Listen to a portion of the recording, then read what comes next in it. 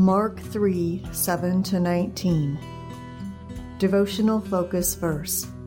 And he ordained 12 that they should be with him, and that he might send them forth to preach. Mark 3:14. Our focus verse talks about Jesus choosing 12 followers to be his disciples.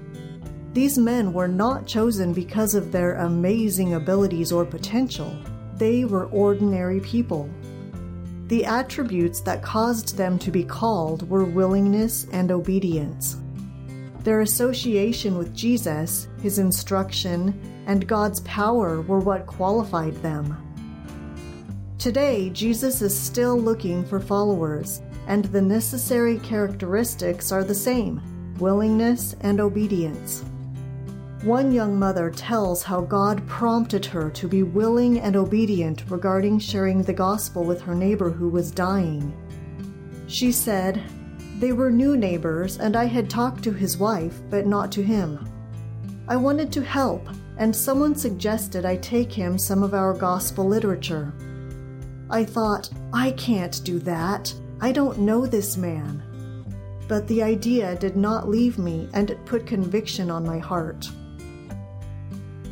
One day, I picked up a couple of Higherway magazines and the booklet 30 Days on the Road to Eternity.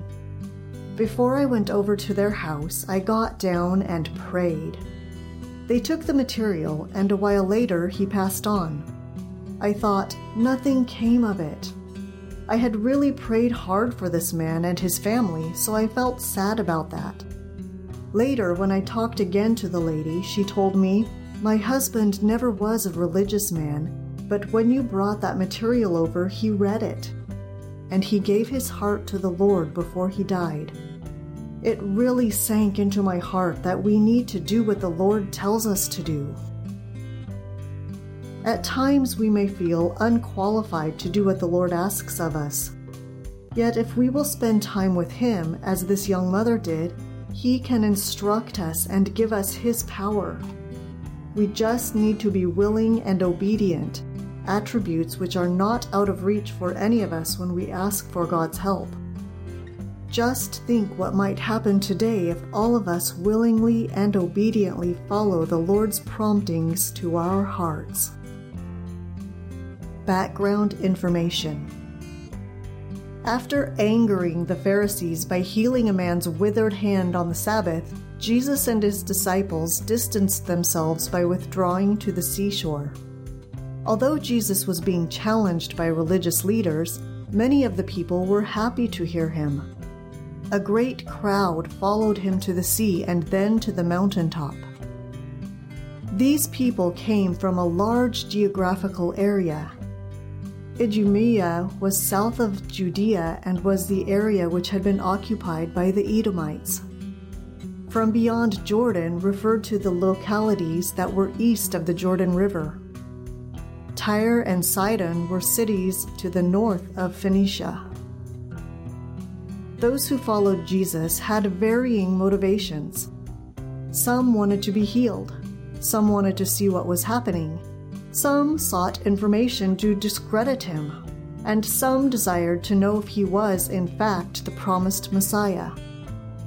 By getting into a boat, Jesus prevented the crowd from thronging him. Jesus directed the evil spirits that they should not make him known. The spirits recognized Jesus, but if they had been allowed to identify him as the Son of God, the people could have been confused. Also, the Jewish people believed the Messiah would deliver them from the Roman government's control, and these political hopes could easily be stimulated. Jesus' words and the miracles he performed were meant to cause people to understand who he was and his mission, not to promote political unrest. From the people who followed him, Jesus chose or appointed 12 for intense instruction. The number 12 was familiar to the people of Israel because of their 12 tribes. These men were not specially educated, talented, or wealthy, but were ordinary people with varied backgrounds and personalities. However, they were all willing to obey Jesus. They learned by being with him, watching and listening to him.